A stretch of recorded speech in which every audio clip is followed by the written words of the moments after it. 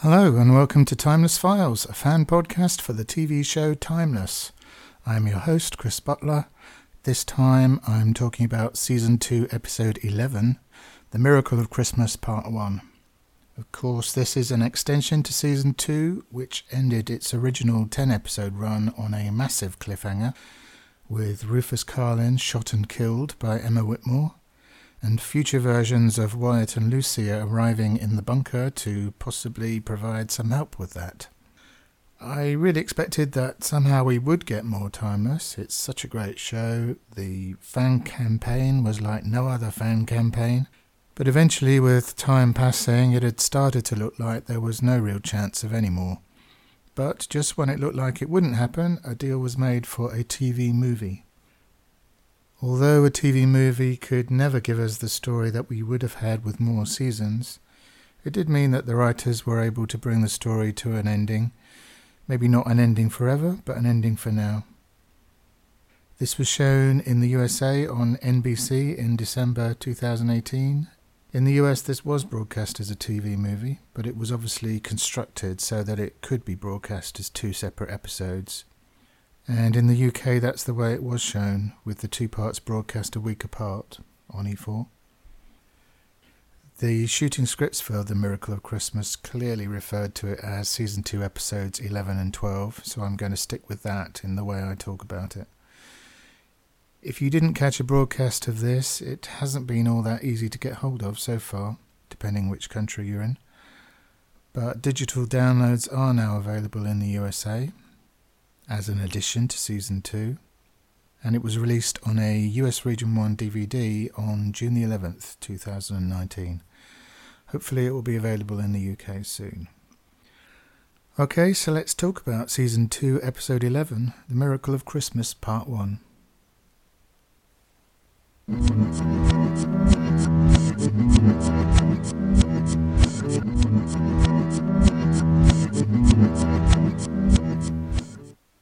The episode starts with future Lucy kindly recapping the story so far, which I thought was a clever way to do a recap, and at the same time start to establish who future Lucy is, what she's been through, and what her state of mind might be.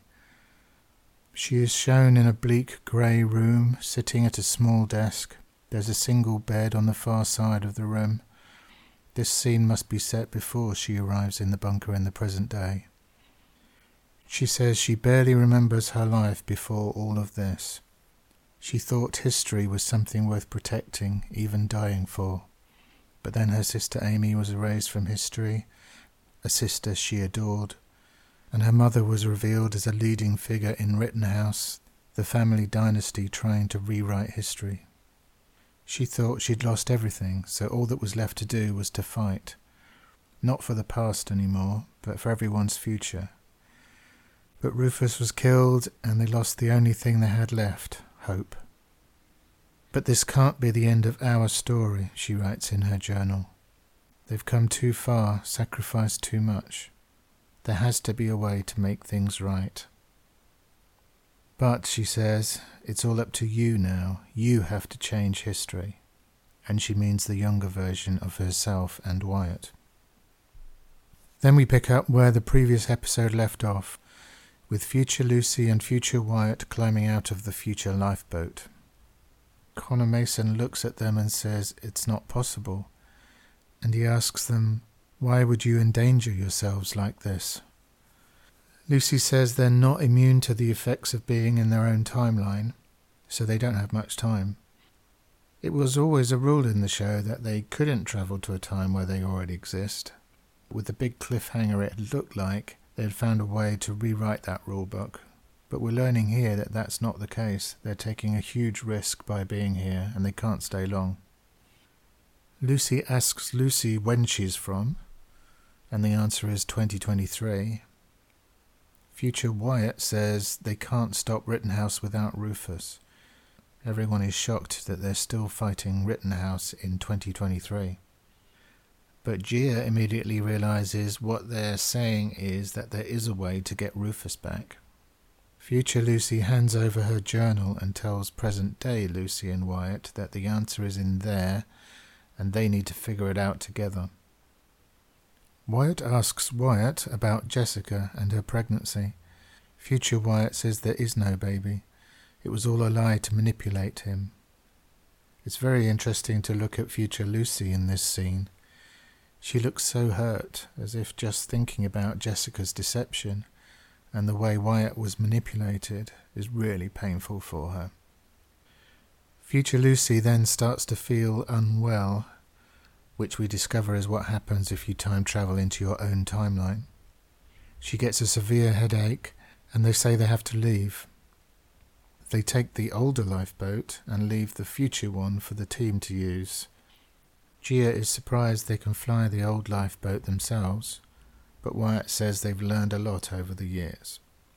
And the older, antique version of the lifeboat jumps away with future Wyatt and Lucy inside. For every good thing you get in these last 2 episodes, there is also disappointment that we couldn't have more.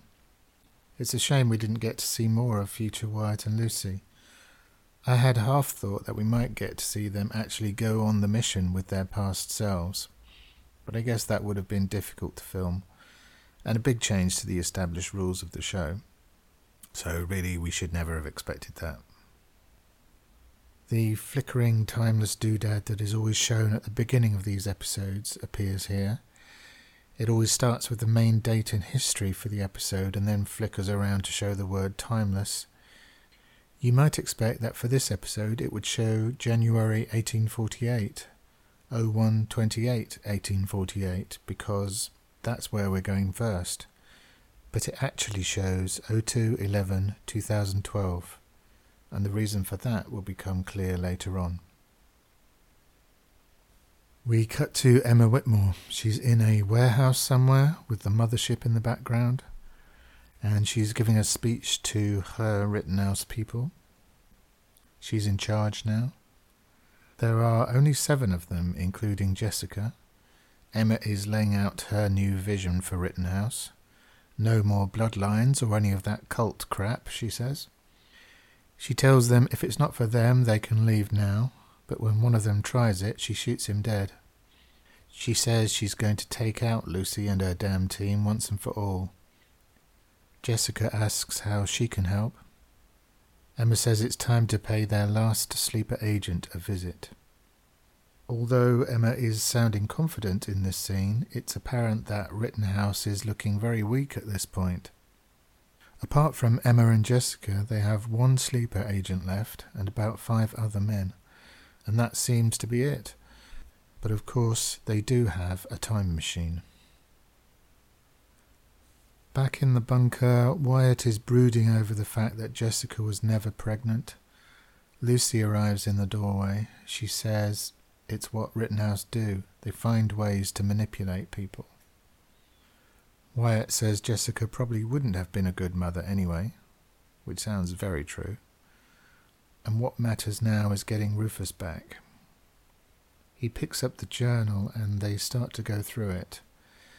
I guess these early pages refer to episodes of the show that we saw, but I haven't been too successful at working out which ones.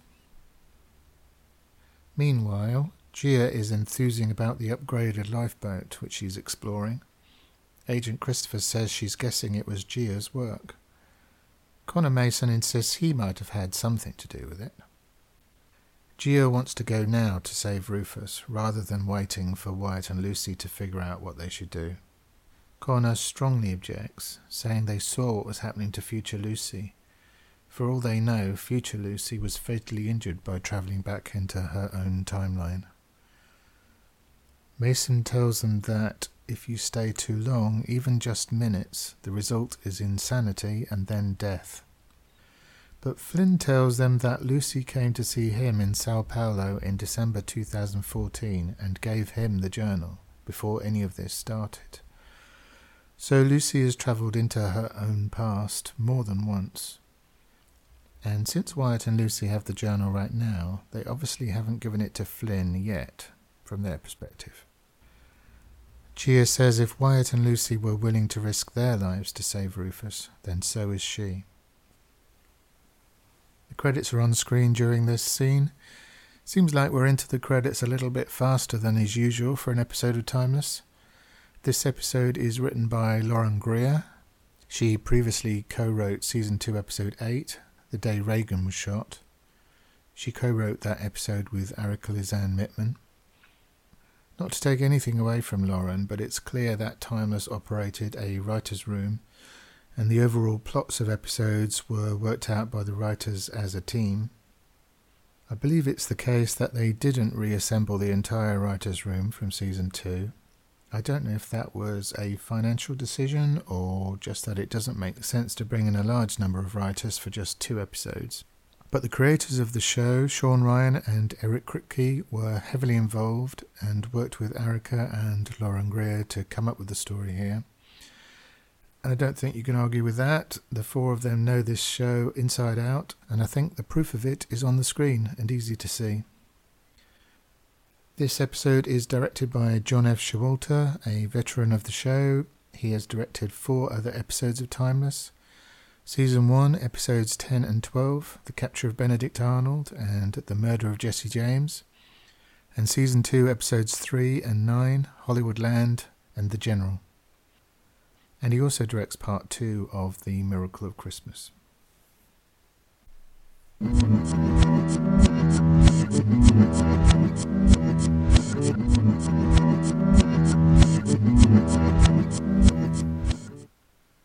Lucy and Wyatt are looking through pages of the journal referring to Jessica's death, which is interesting because it means Lucy was already keeping information about this back in the original timeline where Jessica died.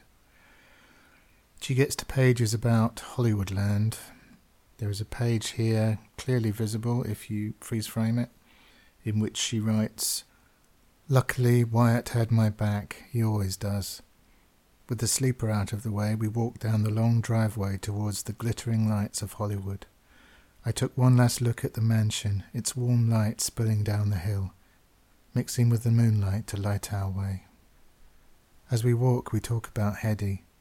She is a remarkable woman." On another page, Lucy writes, "Even though I told him to go be with Jessica, it still hurts. He chose her, as if our time in Hollywood never happened." Wyatt says he never meant to hurt her. He was trying to do the right thing. She says she knows.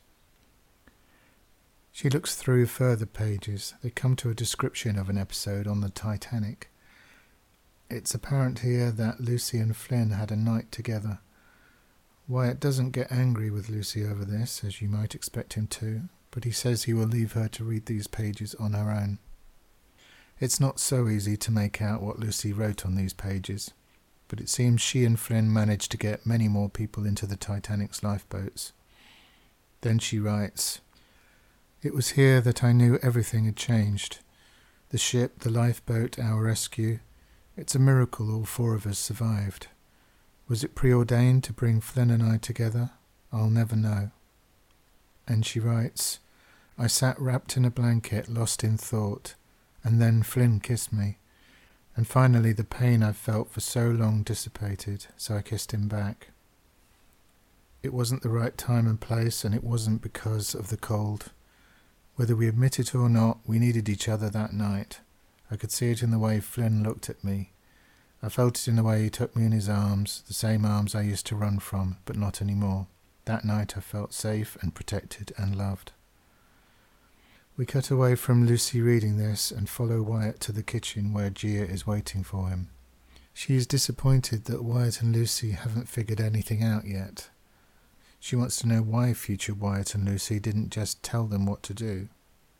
Wyatt says there has to be a reason. He reaches up to a high shelf and pulls out a Christmas present from Rufus to Gia. It's from 1981. She is excited to find it's an original Rubik's Cube in the original packaging. Wyatt tells her Rufus always said there was no problem she couldn't solve. The moment is interrupted when the alarm goes off to tell them that Rittenhouse's mothership is in flight. It's going to January 28th, 1848, near Sacramento. Lucy says that is 4 days after gold was discovered at Sutter's Mill, which instigated the gold rush, which basically made the state of California. So they assume Rittenhouse is after gold. They debate among themselves whether they should follow the mothership or stick with the task of saving Rufus. Agent Christopher says they have to stop Rittenhouse first. It's protocol, it's what they've always done. She tells Gia this is what she trained for. So they climb inside the lifeboat. Lucy, Wyatt, Gia and Flynn. It's the first lifeboat interior shot we've had in a long while, I think. I'm pretty sure the old set was difficult to shoot in. But for the story they're telling in The Miracle of Christmas, they really needed scenes inside the lifeboat. Gia discovers this new lifeboat has an autopilot, so literally anyone could fly it. And this is going to be an important plot point very soon. So then we cut to Coloma, California, January 28, 1848, the caption tells us. Lucy recognises James Marshall, the millwright who discovered the gold and brought it to show Sutter. So far, it looks like history is unchanged. Some drunken louts shout out at Lucy. She takes exception to this and starts to tell them what she thinks of them. They say they don't see many good-looking women around there, but there were two others that morning, a redhead and a blonde. Redhead always means Emma. Lucy is wondering why Emma would have come into the town rather than going straight to the mill. She thinks they should speak to Sutter. But then Flynn notices 4 wanted posters, one for each of them. It's quite funny reading what the Time team are wanted for. It's hard to see much of Lucy's poster, but it looks like she's wanted for rustling and poaching. Flynn is wanted for pilfering and blackmail, Wyatt for robbery and murder, and Gia for murder, train robbing and poaching. Each of them is wanted dead or alive, for a reward of $500. Flynn says this is their cue to steal some horses and get out to Sutter's mill. Lucy says they need to change. She means that she and Gia need to try to look less like women and more like men. So I guess that's a second set of clothes they've needed to steal since arriving. They ride out and pull to a stop beside a tree in an otherwise open area. Lucy and Flynn are slightly apart from Wyatt and Gia. Lucy questions Flynn about the journal and what it says about the two of them. She says he's known about this all along. He treats it somewhat frivolously. Was it everything you imagined? He asks her. Then he says, honestly, he didn't really believe they were going to be together. He doesn't think he's her type. Also, he has tried to kill her more than once. She says he doesn't know anything about her type. She must have seen a different side to him in the future. She's already started to. He says then she should stop, because if she continues to read the journal, she will see their affair ends badly, because her heart always belonged to someone else. Their conversation is interrupted when 5 men ride towards them. The one in charge says they stole his horses, and he laughs when he sees that 2 of them are women. Lucy recognizes him as Joaquin Marietta, one of the most dangerous bandits in California. His half-brother was murdered, his wife assaulted.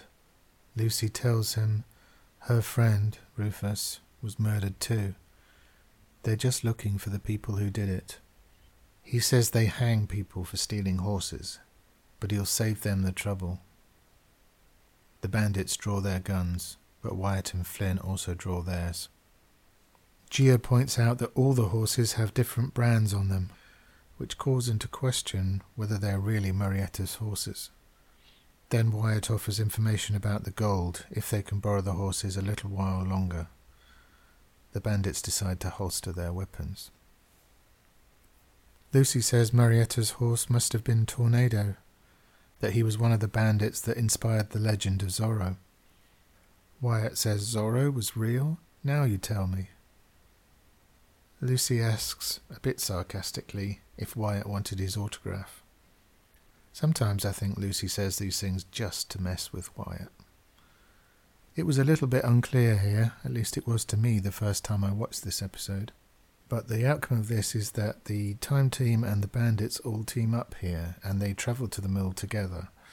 so that the bandits can get some of the gold and the time team get to carry on riding the horses.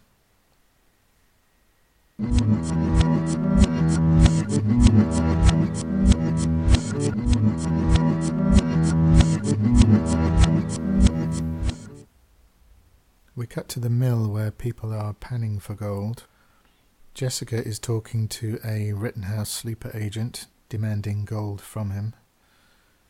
He wants to deal with Emma in 2018, not her lieutenant. Jessica is quick to draw her gun on him and put him in his place. She says he'll be picked up when the time is right, and she takes the gold. We've not seen a lot of Jessica being openly badass in the series to date, and so it's an important scene, this, just to establish she's not misunderstood or conflicted, which could have been the case from what we'd seen previously. She's just clearly a wrong 'un. Marietta and Flynn are talking to each other in Spanish. Marietta says he will stop at nothing to get his revenge on the people who attacked his brother and his wife. He'll kill them one by one if he has to. Flynn says he was on a similar path of violence, but it didn't solve anything. It just created more pain. Marietta says they deserve to be punished. Flynn agrees, but says it won't help his family, and he will become just as bad as those men. Marietta says, "You've given up your quest for revenge? For what?" And then Marietta looks over towards Lucy and says, "Ah." If Lucy has been instrumental in showing Flynn a different path, I think it's because she's very much the moral compass for the show. The next scene is key to the resolution of how Rufus is to be saved, and in many ways the resolution of the whole timeless story across the 2 seasons. Lucy, Wyatt and Gia are sitting together at the fireside. Lucy is wondering about the fact that Marietta is possibly about to go on a murderous rampage across the state of California. Wyatt is looking at her journal. He looks very troubled. He says he's realized that Jessica is the reason why Rufus is dead. Flynn has rejoined them by the fire. Wyatt says Rittenhouse brought Jessica back to distract him or to spy on them. He played right into their hands when he brought Jessica into the bunker. She kidnapped Gia. She's the reason they went to Chinatown. Because Jessica lives, Rufus dies. He didn't want to see it, but Jessica has to be taken out of the timeline somehow, and he will be the one to do it. He will make sure she never sets foot in the bunker. Lucy says he's not going back into his own timeline. It's too dangerous, and he could die. How does it help them to save Rufus if it means sacrificing Wyatt? Wyatt says because Rufus didn't deserve what happened to him. Lucy didn't deserve what he did to her. He let everybody down, and he's going to make things right. Interestingly here, Wyatt is admitting to all the things some of the fans of the show accuse him of. Lucy says, well, Wyatt's not doing it alone. She's going with him, and Gia says she's going too. But Flynn says it sounds like a noble plan, but if they all die trying to save Rufus, who will be left here to save the world from Rittenhouse? We cut to Emma and Jessica in the present day. Jessica looks thrilled with all the gold they have. Emma tells Jessica to store half of it and use the other half to recruit some sisters in arms. Jessica asks what Emma's going to be doing. Emma says Santa has one less chimney to shimmy down. They don't have any sleeper agents left, but Emma says she's going to 1950 Korea to buy one. Back at the 1848 campsite, Lucy wakes up. It's still night. She asks Wyatt where Flynn is. He says Flynn rode ahead. He said he wanted to scout the mill. Then we cut to Flynn climbing into the lifeboat. He sets the date on the autopilot to 02/11/2012 and the location to San Diego. The lifeboat door closes with only Flynn inside. The time team and the bandits all arrive at the mill. Marietta is excited because there really is gold here. He wonders where Flynn is. He tells Lucy she can keep the horses, and he walks away. Wyatt walks off in another direction, saying they can find the sleeper agent on their own. Only Gia is thinking that they might be a bit vulnerable here, with no backup. Moments later they're surrounded, with guns pointing at them. The louts from the town are here, and they want the reward money that was offered in those wanted posters. We briefly cut back to Agent Christopher and Connor Mason. Christopher is putting up Christmas decorations. She says she's tired of making scarves. Mason disapproves of the choice they've made. He thinks they should have focused on saving Rufus rather than sending the team to 1848. She's struggling with the knowledge that 5 years on from this they will still be fighting Rittenhouse.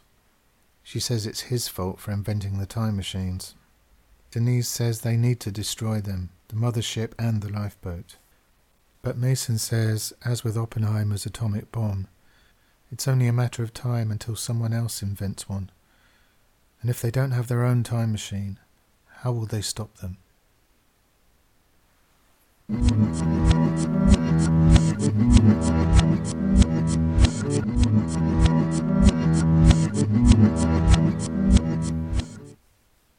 And now we cut to a new location. A caption tells us this is San Diego, California, February 11, 2012. It's night time. A man is standing at the side of the road. Flynn walks up and stands beside him. The first man looks confused. He says, "Did they send you to protect her too?" Flynn says, "Who? Rittenhouse?" The other man says yes, so Flynn shoots him 3 times. We cut to the interior of a car where Wyatt and Jessica are arguing. Of course, if you're a fan of the show, you know what this is. This is the night when Jessica was killed in the original timeline. Things are not necessarily going to play out the same way now, though, because this Jessica has been brought up as a Rittenhouse agent. Nevertheless, they've been to a bar. Some guy has hit on Jessica. Wyatt is angry. She says she and Wyatt were on a break, and it was the best 6 months of her life. Jessica gets a text message, which Wyatt is rightly suspicious of. Jessica tells him to stop the car and let her out, and as before, Wyatt does exactly that. He then tries to apologise and to persuade her to get back in the car, but she threatens to call the cops if he doesn't leave her, so eventually he does drive off. Now, it's interesting that the Rittenhouse guy said he was there to protect Jessica.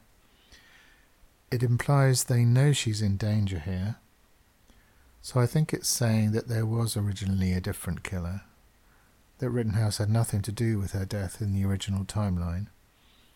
And I think that makes sense. But if there is any suspicion of another killer being present here, we don't see them. There's just Jessica and Flynn. And you might think a fight between Flynn and Jessica will be one-sided, in Flynn's favour. But he suddenly gets an intense headache, just as we saw with future Lucy when she travelled back into her own timeline. Jessica hasn't seen Flynn yet. She phones the man who texted her. The phone rings and she sees the man lying on the ground. He's not quite dead yet, despite being shot 3 times, which explains how he managed to send the text. Jessica now sees Flynn and says, "Who the hell are you?" He tries to point his gun at her, but he's in agony. She charges at him and knocks him down. Remember, Flynn is a big man, but she is tough. She manages to knock the gun from his hand, and she's punching him with really powerful, brutal punches. He manages to stand up, but she drags him down again, then locks him into a wrestling hold with her legs. He breaks loose again and she kicks him away, which is a fatal mistake because he rolls to where his gun fell and he shoots her twice. Slowly he climbs back to his feet and he shoots her once more as he walks past her, which was a nice touch. I don't know if it was a thing with him to always shoot 3 times.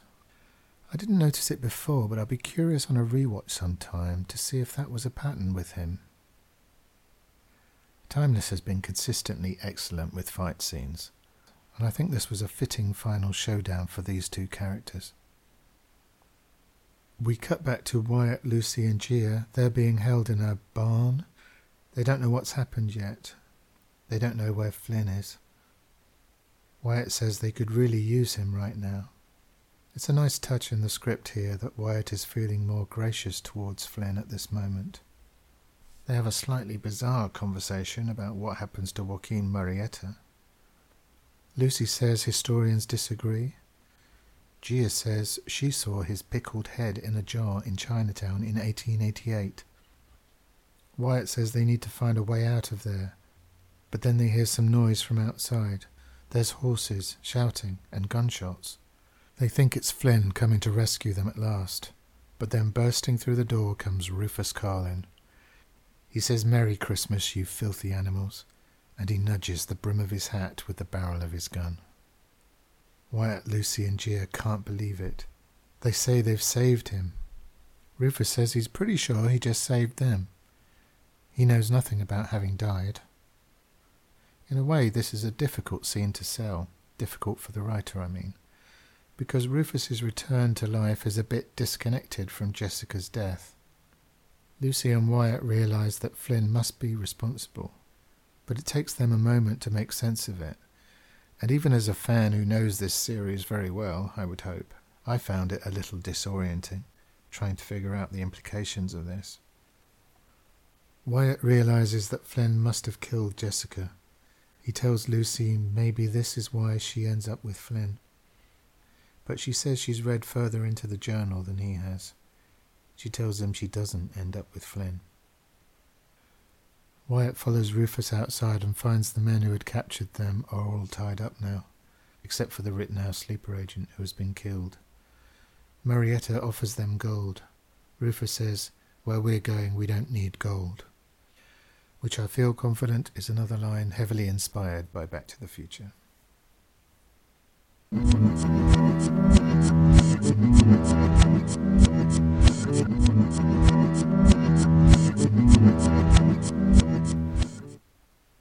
Lucy has found a letter from Flynn. Tucked inside the pages of the journal, we hear Flynn talking about his hopes for a good future for Lucy. At the same time, we see what happens to him after killing Jessica. Still struggling with intense headaches, he sets the autopilot on the lifeboat to return it to 1848, but he jumps clear before the door can close. Then he goes to his own home, where, looking in the window, he sees himself with his wife and daughter. He doesn't go in, though. In the next scene, we learn from Agent Christopher that his body, although never identified as Flynn till now, was found in the dunes by the ocean. It was in Season 2, Episode 8, where Flynn said he would give anything to see his family one more time, even if only for a minute or a second. So it is very much the ending that Flynn would have chosen for himself. It is a shock, of course, to see Flynn killed in this episode. I'll have more to say about that shortly. In his letter, he tells Lucy she will see him again on Christmas Eve 2014. She knows the place. We see Wyatt, Lucy and Gia ride back to the lifeboat, and then we cut back to them in the bunker. Connor Mason proposes a toast to Flynn, and they all drink, except for Lucy, who is sitting apart from them, still reading her journal. Wyatt says Flynn sacrificed his life so they could stop Rittenhouse. They owe it to him not to let him down. There is a deleted scene which would naturally sit here in the episode, I think, with Lucy sitting in the same place where Agent Christopher tells Lucy that Flynn will have a star on a CIA memorial wall. Lucy says Flynn would like the anonymity of that. I saw some confusion about this talked about online, but I think Flynn's association with the NSA was never going to be admitted to, so an NSA memorial was not going to happen. I don't know if this was thought about at all, but the name Garcia ends with the letters CIA, so I like it for that. Christopher also tells Lucy that her mother Carol and Nicholas Keynes were still killed in the new timeline, by Emma they presume, but in different circumstances to those we saw previously. This time they died in a car accident, which was probably no accident. The scene ends with Christopher saying that there must be very few members of Rittenhouse left now, and she says they need to go on the offensive. It's an important scene, this, and it's a shame that it had to be cut, but I guess the episode was just too long. And it gives them something to put on the DVD. Speaking of Emma, she arrives back from her trip to Korea, I assume, and discovers that there is no Jessica now. The one Rittenhouse man on hand has no idea who she is. He says, "Do you mean Jan?" Which is an in-joke purely for the benefit of the hardcore fans. Jan is a mythical employee of NBC, who the fans made up to represent NBC on social media. Jan had a really difficult time trying to justify NBC's decision-making. Anyway, Emma says no, not Jan, Jessica Logan. Emma still remembers her, thanks to being away in the mothership when history was rewritten. But that means Jessica wasn't around to steal gold from 1848. So Emma's gold has vanished, and she is really angry about it. She tells the flunky to get the mothership ready. Emma goes to North Korea. A caption comes up with the date December 24, 1950. She introduces herself to a soldier, a Lieutenant Langford. She tells him she knows about his daughter's polio. She says she can help and offers him bars of gold.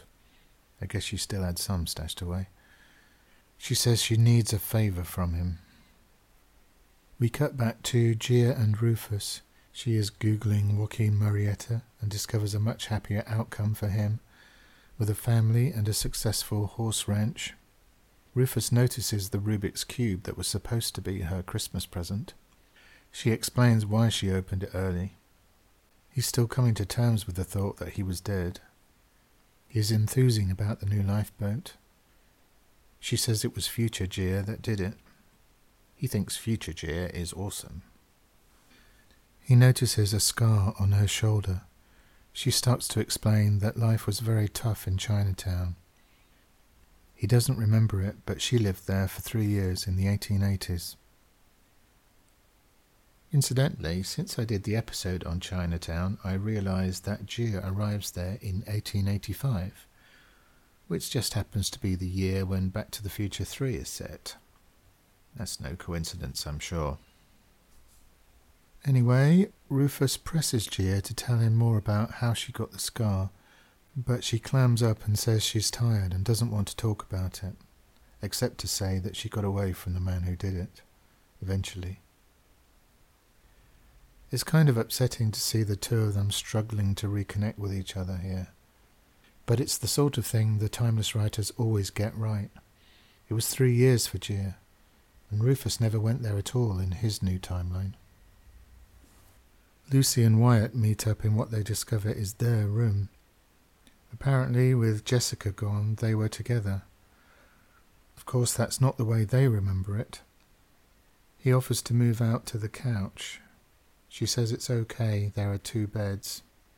She says it was really nice what he said about Flynn. It wasn't obvious that she'd heard it, but she must have done. He says he meant it. Then Wyatt says, "When you think about it, Flynn was Jessica's killer all along."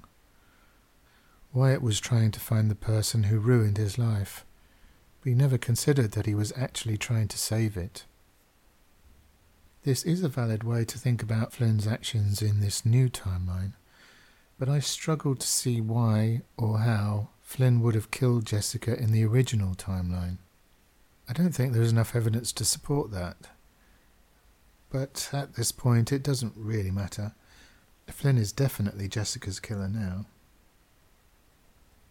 Lucy is still trying to figure out if there is any way to save her sister, Amy.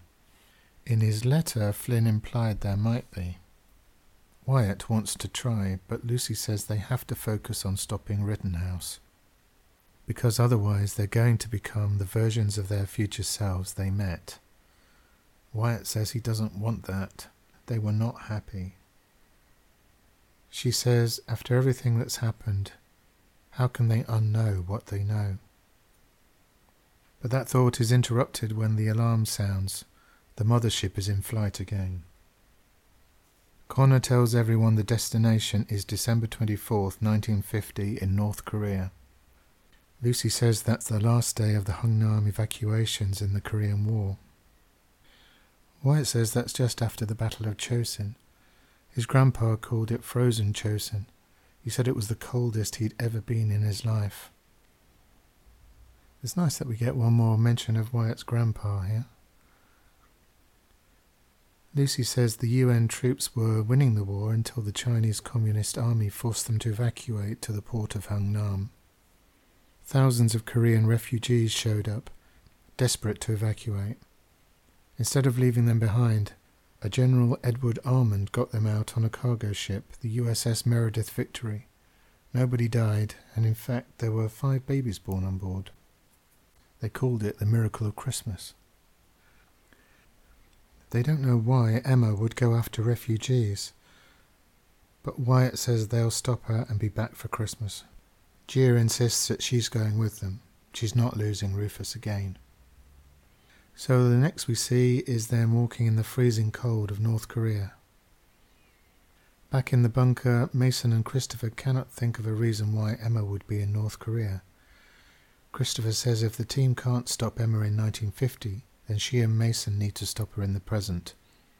Then Mason finds photographs online showing Wyatt, Lucy, Rufus and Gia all shot dead in 1950. In 1950, the team are still alive, but they come across a lot of dead bodies. They hear a helicopter flying overhead. Rufus calls it a heliclopter, which is another in-joke referring to the Save Timeless fan campaign. Maybe it's one in-joke too far, but well, why not?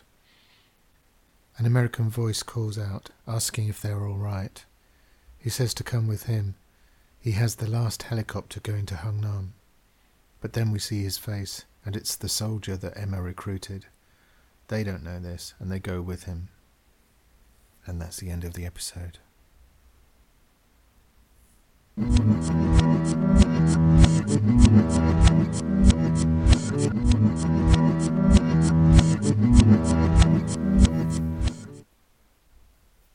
I originally watched The Miracle of Christmas as the 2-hour film.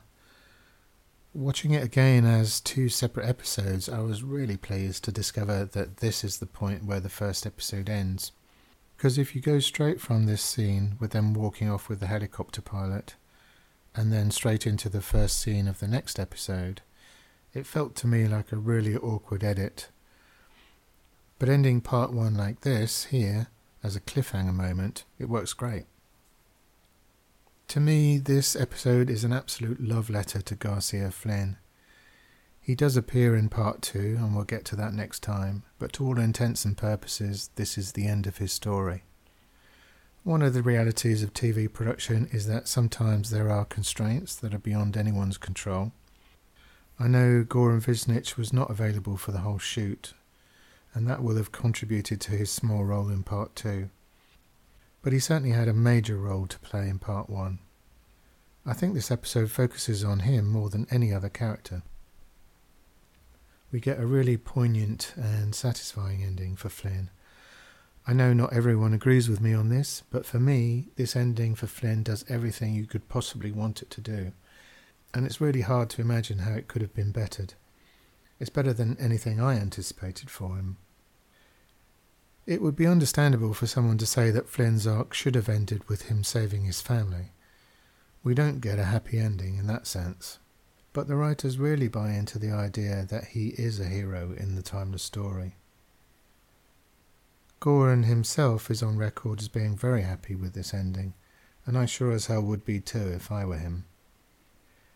There are several things this episode does really well with Flynn. Firstly, it establishes that there was a version of the future in which Lucy's feelings for him could deepen.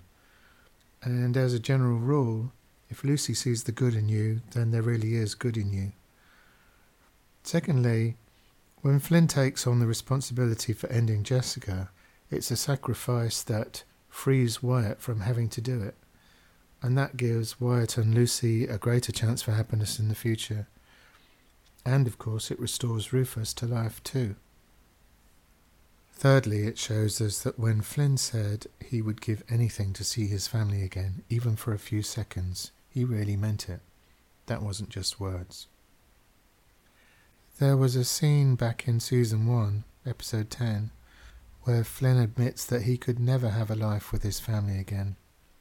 He wanted to save them, but he didn't think he was worthy to be with them anymore. There is a sadness to this that, in the end, he has to accept less than he hoped for. And this is a theme that I'll come back to next time with regard to Lucy and her sister Amy. The writers had originally intended to write Flynn out of the show at the end of Season 1, but everyone loved Goran so much they decided not to do that, and they found a way to keep him in it for Season 2. It was a really smart move that paid off in all kinds of ways. What else can be said about this episode? I had imagined all kinds of possibilities for future Wyatt and Lucy, but we didn't see much of them in the end. The fact they couldn't stay long in their own timeline was consistent with what we'd been told before, and seeing the effect on future Lucy with the headaches helped to establish what would later be such an important plot point for Flynn. The fact that future Wyatt and Lucy were basically miserable came as no surprise, really. We can assume it was a hard 5 years. I would have liked to have seen that Titanic episode, though. Ah, well. I suppose it would have blown the budget for Timeless. Present-day Wyatt and Lucy are trying to reconnect with each other here, as are Rufus and Gia. If any of them is shortchanged in this episode, it's Rufus, who only really has a few scenes. And that's a shame. One thing I can say is that they all look really great in 1848, riding horses. The costume department, as always, did a fantastic job. Abigail Spencer loves a good hat, and they all look very comfortable in their costumes.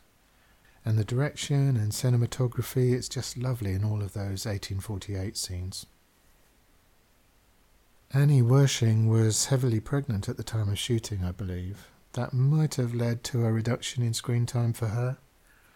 And a few of the shots are noticeably framed to disguise the fact. Rittenhouse is shown to be at a low ebb now, and you have to question whether Emma really has what it takes to run Rittenhouse successfully. I think to a certain extent that is the point. This is an evil cult that is self-destructing from the inside, and I'll have more to say about that next time. I really like how dynamic Jessica is in this. Whatever you think of her, Tonya Glanz, who plays her, has been consistently excellent. The final fight with Flynn is brutal. It's great to actually see the quarrel between Wyatt and Jessica, which has a kind of legendary status within the Timeless story. The historical figure of note here is Joaquin Murrieta. The parallels between his life and Flynn's are really why he's in this episode. It's a smart choice by the writers, and they always make smart choices in this way. The Hung Nam situation is introduced here, but it's more for discussion next time. So that's all for now. In the next podcast, I'll be talking about Season 2, Episode 12, The Miracle of Christmas, Part 2. If you want to listen to any of the previous podcast episodes, they are all available on the site, timelessfiles.podbean.com, or in all the usual podcasting places, including iTunes, Stitcher, Google Podcasts, TuneIn, and Spotify. And you can find me on Twitter at @timelessfiles. Thanks for listening. I'll see you next time.